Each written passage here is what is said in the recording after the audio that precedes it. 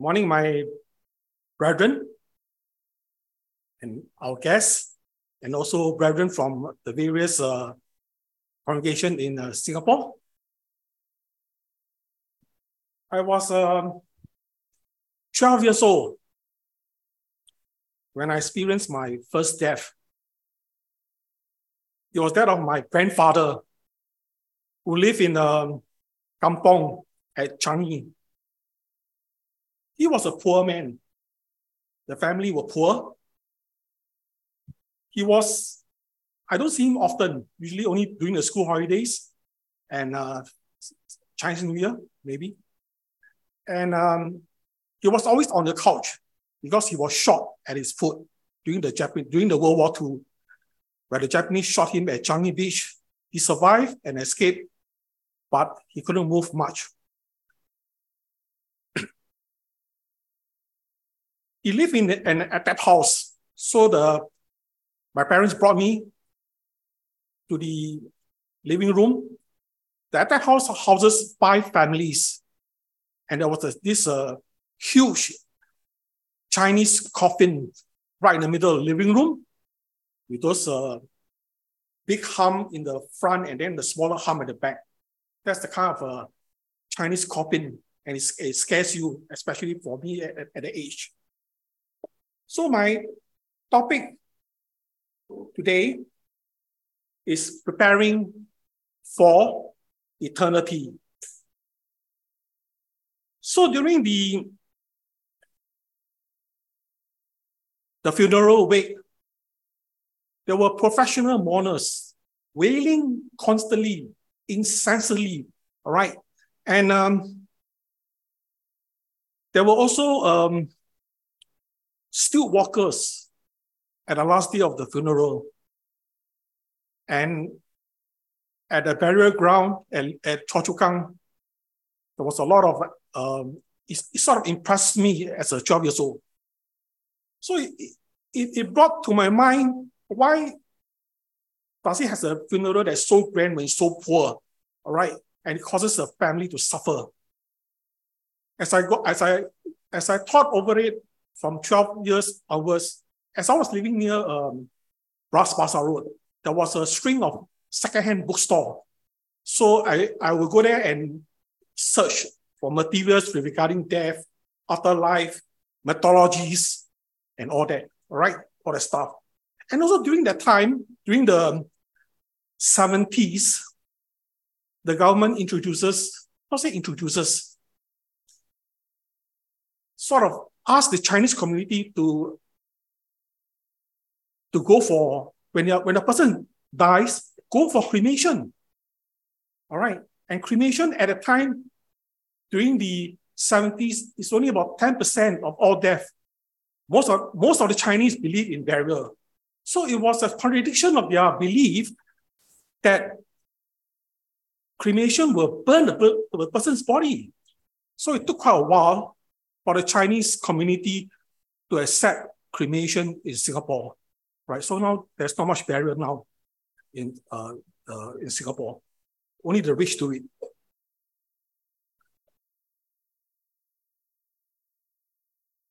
There's this 4 characters which I want to show: Gilgamesh, Qin Shi Huang, Pope Innocent VIII, and Heinrich Himmler. These 4 historical characters searched for immortality during their years on Earth. Gilgamesh lived around 2700 BC, almost 5,000 years ago. He was a Mesopotamian king. He wept bitterly at his friend's death, and that makes him aware of his own mortality. Fearing death, he set off to discover the secret to eternal life from his father, who he called immortal man, Utnapishtim. Utnapishtim built a boat and survived the Great Flood. If you know about the story of the Epic of Gilgamesh, you understand some similarity with regard to the Great Flood. Next, Qin Shi Huang, the first emperor of China, who ruled in 3rd century BC, he wanted to live forever, all right? So he was very terrified of death. Death should not be mentioned in this court, all right? And he will punish, all right, those people who mentioned about death. So there was this Taoist priest named Su Fu. He said he can grant the emperor immortality. And there's this elixir of life. And this special beverage could only be found in an island in the East Asian Sea. So this Taoist priest with hundreds of Chinese went to search for this elixir. Of course, he couldn't find it, all right? So Qin Shi Huang took to drinking a weird concoction. Well, he died at 49 years old of mercury poisoning. Pope Innocent VIII, he believed that blood has been a popular anti-aging remedy. So in 1453, he injected himself with the blood of children, young children. And he believed that when the elderly suck the blood of the young, like leeches, they will turn back the elderly biological clock. Heinrich Himmler, World War II, an SS chief who delved into the dark arts. He believed the grail that Jesus holds, all right, would grant him superhuman abilities, including eternal life. He believed that drinking from the grail would annul death. We've seen this in the show Indiana Jones of the Last Crusade, where they met the crusader, and the crusader was immortal, right? He couldn't die. And the Holy Grail will grant immortality. There's a lot of shows that goes on nowadays, right? That talks about all this kind of immortality, about parallel world, multiverse, and all that. So people are searching for eternal life. But what we knew how to escape, if we knew how to escape death chokehold, what if we could avoid death and live forever? There was this king called Pharaoh Khufu, all right? Pharaoh Khufu. He built the largest pyramid in ancient Egypt. It took about 6,700 skilled workers, excluding the slaves, and 20 years of labor to build it. He built it when he was still alive because he believed that building such a tomb would grant him immortality in the eternity, all right?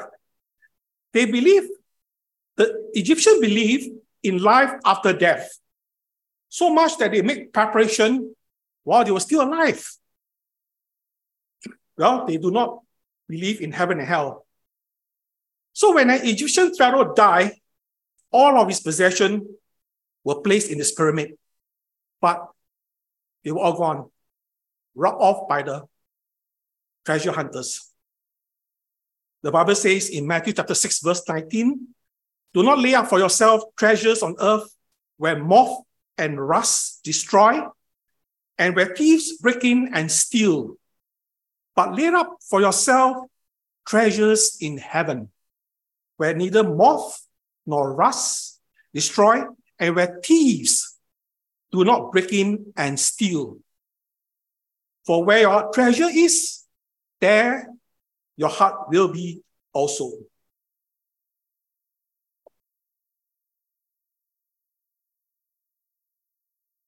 In the pyramid, there are a lot of paintings, like paintings of life after death.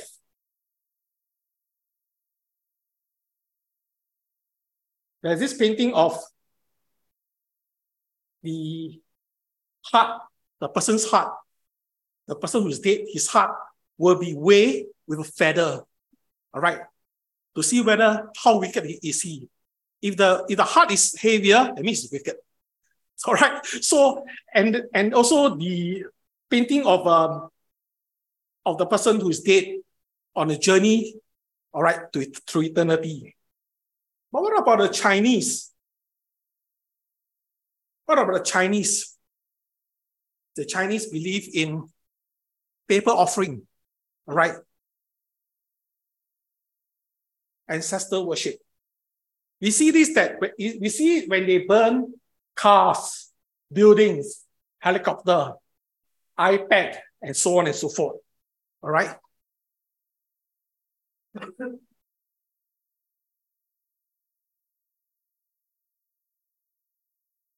To them, the Chinese, the offerings are burned for the deceased and the deities, particularly during occasion such as the Hungry Ghost Festival. This practice allows the living to maintain kinship with the deceased. The burning of the paper offerings is also considered an expression of filial piety to provide one ancestor with the means to enjoy the comfort of what they once had when they were alive. So to ease their suffering in the afterlife, and beside appeasing the dead, one may also burn offering to gain favor from the gods. For the Chinese, when a person dies, they believe that a local gods, a local earth god, will take him a journey to the underworld alongside the soul to the local city god. All right. They will look over the records of every deed that a person has done, the soul has done. So once the god reads the soul record, he will send him to the bridge of 7 treasures, or he send him to the 10 courts of hell. If you have been to Haw-Par Villa, all right, you have seen the 10 courts of hell. All right, it's very frightening. I went there when I was a very young boy. It impressed me a lot, and I was scared out of it. All right, so I always tell myself, don't be wicked, don't be wicked. All right, but anyway, I only became a Christian at 19 when I received my first Bible. So I learned about life, eternal life after that. All right, we shall come back to that later. So you can see that this paper offering during the recent news, there was this case of Gucci. All right, you can see the Gucci bags there. These are all paper offerings. Paper offerings of Gucci bag. Gucci actually sued them. Gucci actually sued them for displaying their paper bags, displaying their Gucci bags. But they didn't want the case. The government told them, don't do it. Right? And they also, during the pandemic, they have vaccine for the soul. Right? They even have vaccine for the soul. Right? COVID vaccine for the soul. What does the Bible say about eternity? In Ecclesiastes chapter 3, the wise man Solomon, his description of there's a time for everything. All right. There's a time for everything. And especially when you take note of Ecclesiastes chapter 3, verse 11, he says, he has made everything beautiful in his time. God has made everything beautiful in his time. Also, he has put eternity into man's heart. Yeah, so that he cannot find out what God has done from the beginning to the end. So God has put eternity into man's heart. But there are many people out there who don't believe in a God. Well, there's this book called Eternity in Their Hearts, written by Don Richardson. He went out to find out, and he found out that there's this startling evidence of belief in the one true God in hundreds of cultures throughout the world. So, a person who does not believe in God is called an atheist, right? An atheist, a person who disbelieves or lacks belief in the existence of God or gods. An agnostic is a person who believes that nothing is known or can be known of the existence or nature of God. So it's 50% here, 50% there, all right? So an atheist, a non-believer, the other guy is a skeptic. So what percentage of the world is a non-believer? If we talk about eternity to the heart, Ecclesiastes 3:11, what percentage of the world is non-believer? So according to sociologists Ariella Kesa and Johan Navarro Rivera, review of numerous global studies on atheism, and the record is that there are 450 to 500 million positive atheists and agnostic worldwide. That is 7% of the world's population, with China alone accounting for 200 million of the demographics. But if you take out the agnostic, the 50% here and there, neither here or there, the atheists make up 2% of the world population. That is 160 million.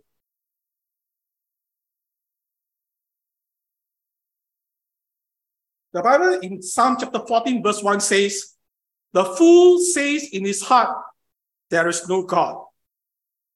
That's atheists. They are corrupt. They do abominable deeds. There is none who does good. In Romans chapter 3, verse 10 to 12, and in verse 18, Paul quoted Psalm 14, verse 1. He said, "There is none righteous, no, not one." All right? There's none righteous, no, not one. It is from Psalm chapter 14, verse 1. It says also, "No one understands, no one seeks for God. All have turned aside together. They have become worthless. No one does good, not even one." And in verse 18, it says, "There is no fear of God before their eyes."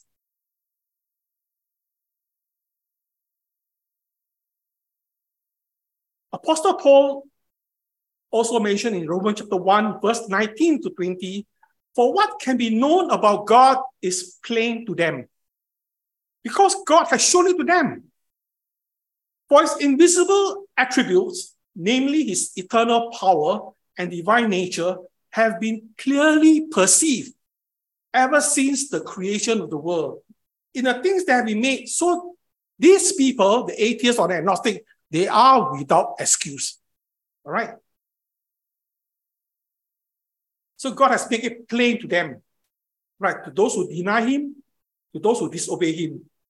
Their disobedience is not a result of ignorance, but of rebellion. So how do you define eternity? Webster defines it as infinite time. American Heritage Dictionary defined it as the state of existing outside of time. So one dictionary defined eternity to exist within the state of time, another as outside time. Why is it? Why these two dictionaries contradict each other? It has gone unquestioned. The truth is that eternity cannot be mentally comprehended. Our minds are finite, prohibited from grasping perpetual or everlasting concept. Let me illustrate. We look at the words bottomless pit. Can you imagine falling into a hole in which you never stop falling? You never even hit the ground, even see the floor. You just keep falling forever. All right. Does the Bible mention that? Yes. Right. 6 times it mentioned in Revelation. Revelation chapter 9, 3 times. Chapter 11, 1 time. 17, 1 time. In Revelation chapter 20, verse 1, it says, "Then I saw an angel coming down from heaven, holding in his hand the key to the bottomless pit and a great chain." So does God have a beginning? He is from everlasting to everlasting. He created time. In the beginning, God created the heavens and the world and the earth. All right. So he created time. Time begins when Genesis chapter 1, verse 1. And also mentioned in 2 Peter chapter 3, verse 8. Do not overlook this one fact, beloved. With the Lord, with God, one day is as 1,000 years, and 1,000 years as one day. So behold, God is great. We know him not. The numbers of his year is unsearchable. No one can begin to understand eternity. All right. In Isaiah chapter 9, verse 6, he's called the everlasting Father. Young literal translation translated as Father of eternity. God is the Father of eternity. All that is eternal is found in him. All that is outside of eternity is temporal, right? And will change. Psalms 90 verse 1 to 3 says that, Lord, you have been our dwelling place in all generations. Before the mountains were brought forth forever, you have formed the earth and the world. From everlasting to everlasting, you are God. You return man to dust and say, return, O children of men. Now that we have seen God as the Father of eternity, let's look at man, his creation. We look at his brevity of life. Right? In Psalm chapter 90, verse 10, it says, the years of our life are 70, right? Or even by reason of strength, 80. Yet their span is but toil and trouble. They are soon gone away. They are soon gone and we fly away. All right. So this is what's stated by the psalmist. Our life on earth 70, and by reason of strength, we live to 80. All right. But now with science and medical advancements, hopefully we can live 90, but I won't want to do that. Right? Full of trouble.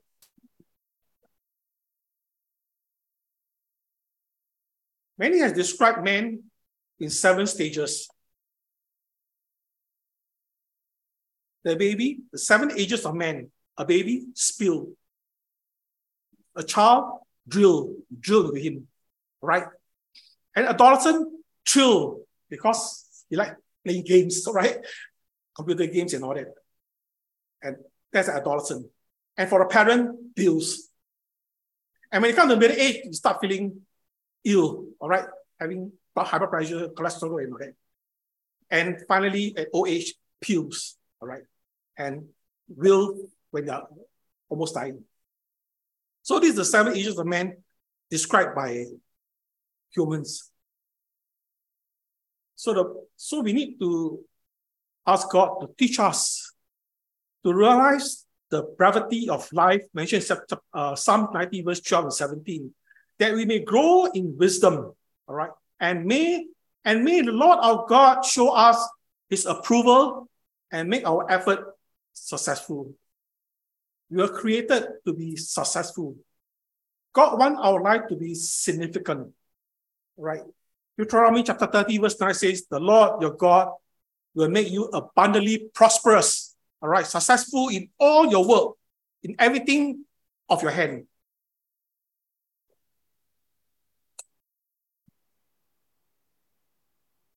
So Christ is the only way to eternal life. In John 3:16, we read, for God so loved the world that he gave his only begotten Son, that whosoever believes in him should not perish, but have everlasting life. In 1 Corinthians chapter 15, verse 1 to 4, he says that, now I will remind you, brothers or brethren, of the gospel I preach to you, which you have received, in which you stand, and by which you are being saved. If you hold fast to the word I preach to you, unless you believe in vain. For I delivered to you as of first importance what I also received, that Christ died for our sins in accordance with the scripture, that he was buried, that he was raised on the 3rd day in accordance with the scripture. So the gospel is the power of God unto salvation. Jesus in John chapter 14, he says, let not your heart be troubled. You believe in God, believe also in me. In my Father's house are many mansions. If it were not so, I would have told you. I go to prepare a place for you. If I go and prepare a place for you, I will come again and receive you unto myself, that where I am, that you may be also. And whither I go, you know, and the way you know. In verse 5, he says, Thomas said unto him, Lord, we know not whither thou goest. How can we know the way? Jesus says unto him in John chapter 14, verse 6, I am the way and the truth and the life. No one comes to the Father except through me. Jesus is the way to eternal life. He's the way to forgiveness of sin. He's the way for us to be holy and blameless before God. He's the way for peace of mind, especially in this present generation. Here's the truth, because everything that he says is the way it is. When he says, he who believes and is baptized shall be saved, it is the truth. Whoever says anything else is a liar. Right? Adam and Eve did not take seriously what God had told them not to do. So they were sin and they were punished. Jesus said he's the life. He is saying that he has something for us that surpasses all understanding and beyond all comprehension. No matter what you dream about having in this world, that life is not here. Right? There's nothing in this world that can compare with what Jesus had for us if we do what he says. So Jesus is the author and finisher of our faith. Hebrews chapter 12, verse 1 and 2.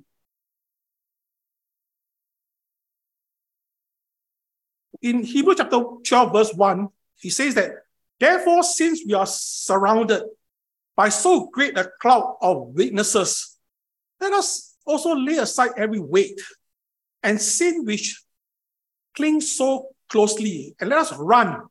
Let us run with endurance the race that is set before us, looking to Jesus, the founder and perfecter. In King James is the author and finisher. In ESV is the founder and perfecter of our faith, who for the joy that was set before him endured the cross, despising the shame, and he's seated at the right hand of the throne of God. So Jesus is the founder. In Greek, it means captain or pioneer. So Jesus is the first cause of our faith, the trailblazer of our faith. He shows us what it means to trust our Heavenly Father with our whole lives. And he's called the perfecter of our faith, all right, the finisher of our faith. In Greek, it's translated as finisher or completer. He says in John chapter 19, verse 30, when he was hung at the cross, the last word he says, it is finished. He has completed the Lord's will, all of God's will at the cross. And after that, he gave up his ghost. His sacrificial death on the cross and his resurrection 3 days later completed the mission of God.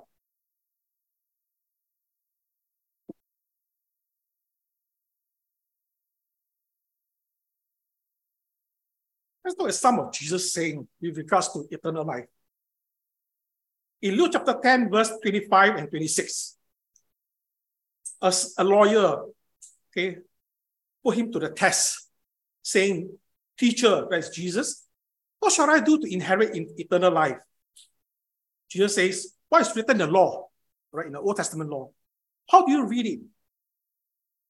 In verse 27, 28, it says, he answered, you shall love the Lord your God with all your heart, with all your soul, and with all your strength, with all your mind, and your neighbors as yourself.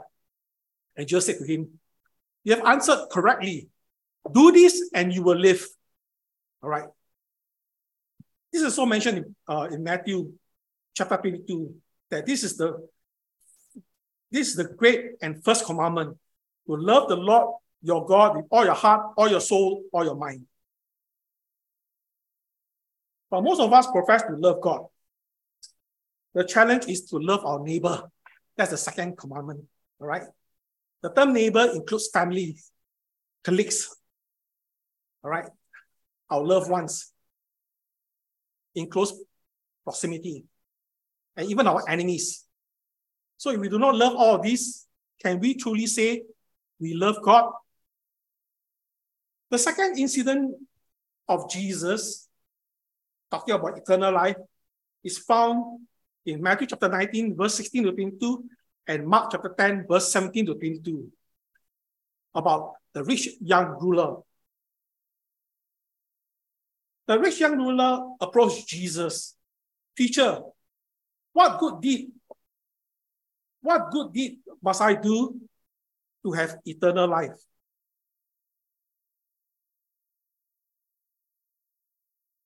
In Matthew chapter 19, verse 17, if you want to receive eternal life, keep the commandments. So the man asked, which one? And Jesus replied, you must not murder, you must not commit adultery, you must not steal, you must not testify falsely, honor your father and mother, love your neighbor as yourself. Then he said, I've obeyed all these commandments. The young man replied, what else must I do? Jesus says, if you want to be perfect, go and sell all your possessions and give the money to the poor, and you have treasures in heaven. Then come follow me. Then come follow me. But when the young man heard this, he went away sadly, all right, sad, for he had many possessions. So the rich man was held back by his material possession. So how do we prepare for eternity? I will give some pointers, but it's not comprehensive. All right. Hebrews chapter 13, verse 14, 15, and Colossians 3, verse 2. Hebrews 13, 14 says that, for this world is not our permanent home. We are looking forward to a home yet to come. Therefore, let us offer to Jesus a continual sacrifice of praise to God, proclaiming our allegiance to his name. In Colossians chapter 3, verse 2, on earth, we need to set our minds on things that are above, not on things that are on earth. And the most important thing is that you need to believe and to be baptized, because this is an explicit commandment by Jesus, right? Faith comes from hearing, and hearing through the word of Christ, Romans 10:17. And in Acts 2, verse 38, Peter said to them, repent and be baptized, every one of you, in the name of Christ, Jesus Christ, for the forgiveness of sin, right? And you will receive the gift of the Holy Spirit. And we need to put on the Christian graces. What are they? In 2 Peter chapter 1, verse 5 to 10, for this very reason, make every effort.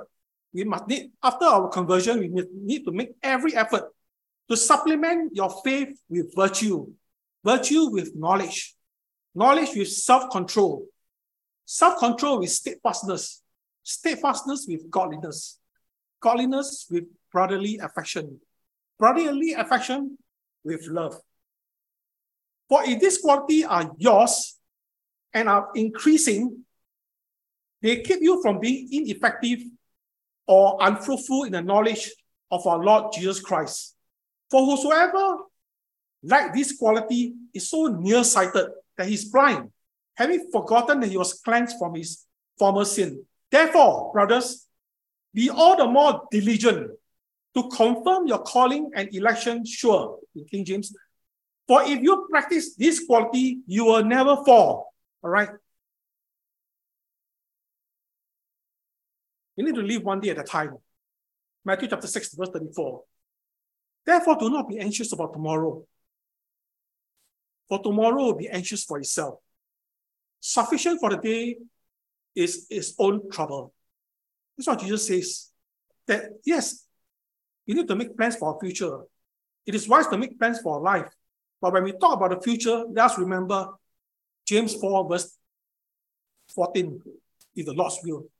Right? Is the Lord's will. Everything we do is the Lord's will.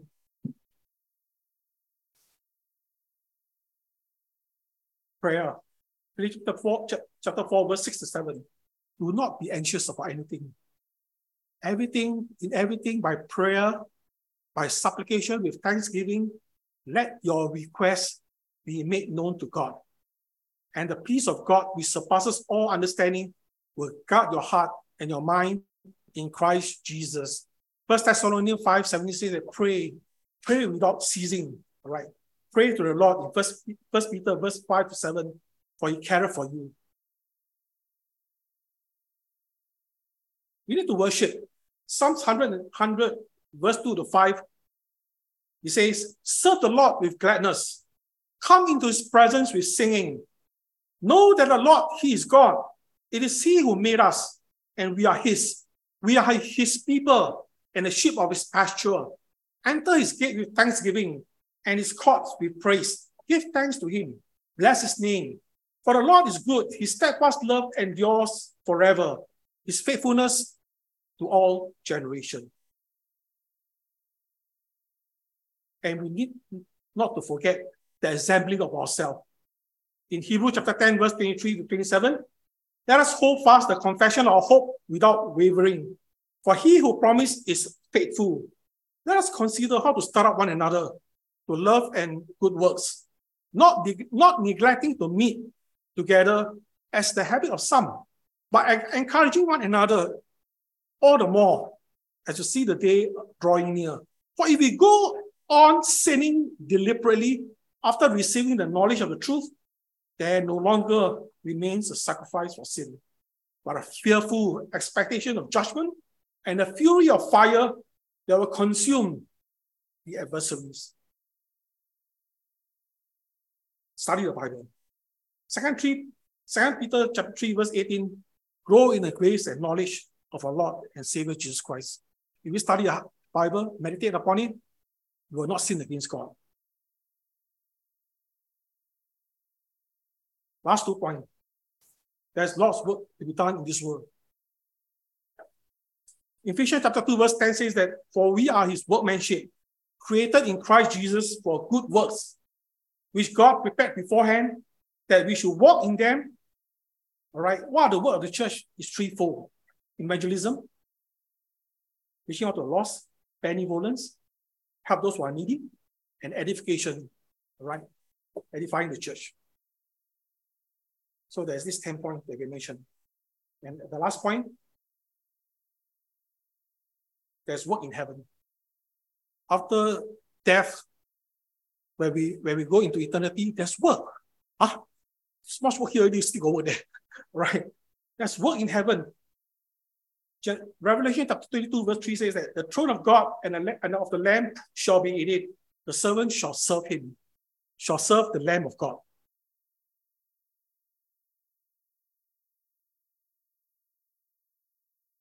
So, work out your salvation with fear and trembling.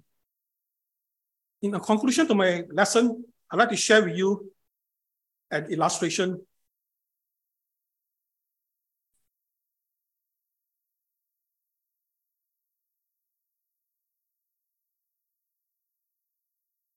Sydney Harbour, you can see the Opera House there. The word eternity shown on a harbour bridge.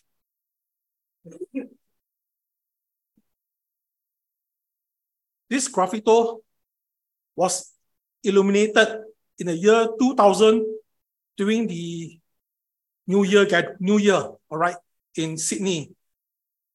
And it was also displayed, recreated later as part of the Sydney 2000 Olympics opening ceremony, beamed to billions of television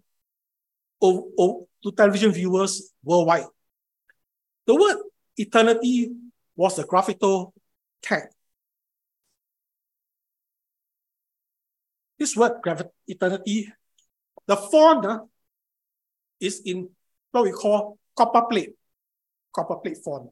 Some of you who like fonts, this is a copper plate font.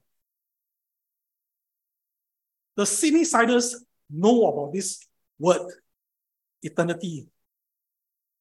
Because from 35 years, from 1932 to 1967, this word, eternity, was written all over Sydney by a single man. Written on the pavement, written on the walls. No one could find out who he was, who this man was, writing the same font, eternity, all over Sydney in popular places. Finally, the local newspaper, Sunday Telegraph, managed to find him. He was then aged 72. That is, after 25 years, they managed to find who the mystery prophetess is. He was Arthur Stace.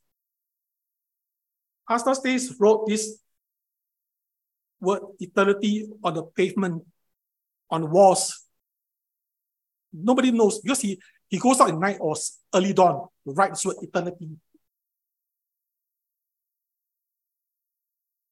And that's how the newspaper discovered 25 years later, by he written it for 32 years. Arthur Stace was an illiterate former soldier.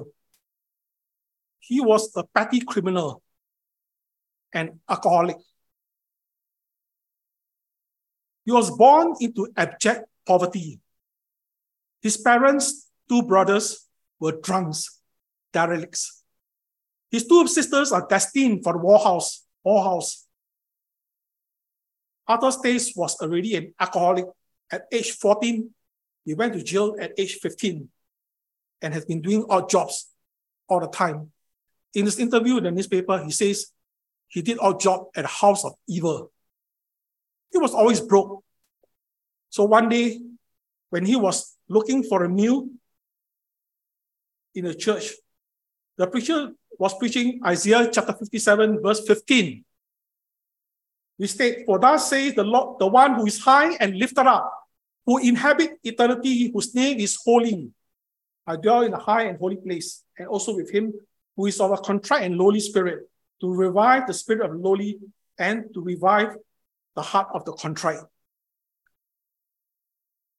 Arthur Stace said that the word eternity was ringing in his ears as he left the church.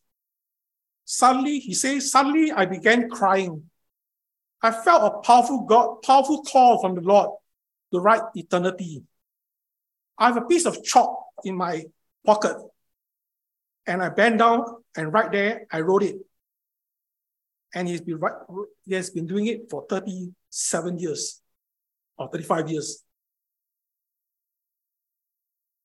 So Sydney Siders has seen his work, has seen his poetry, has seen his street art. So they put up a statue of Arthur Stace writing on the pavement. The author, Peter Rami, wrote in the book, The Life and Legacy of Mr. Eternity. He said he has caught the heart of one man. He has caught the heart of one man. He has changed the lives of many. He has challenged the mindset of a multitude. So the city christened him the Eternity Man. I hope we know where our eternity abode will be. Right? Can we confidently say it's heaven? For our visitor, these are the steps of salvation. To hear the gospel that has been preached, to believe in John 3:16, in the Son, Christ Jesus, who is God, who came in the flesh, repent of your sin, to confess that Jesus is the Christ, the Son of the living God, and to be baptized for the forgiveness of your sin. Thank you so much for your attention. And please remember the one-word sermon if you cannot remember, the one word sermon today, that's eternity. Thank you. Helpless soul, why will you linger, wandering from the fold of God? Hear you not the invitation, oh, prepare to meet thy God. Helpless soul, oh, heed the warning, for your love will soon be gone. Oh, how sad to face the judgment, unprepared to meet thy God. Why so thoughtless are you standing, while the fleeting years go by, and your life is spent in folly? Oh, prepare to meet thy God. Careless soul, oh, heed the warning, for your loves will soon be gone. Oh, how sad to face the judgment, unprepared to meet thy God. If you spurn the invitation, till the Spirit shall depart, then you see your sad condition, unprepared to meet thy God. And the soul, oh, heed the warning, for your life will soon be gone. Oh, how sad to face the judgment, unprepared to meet thy God.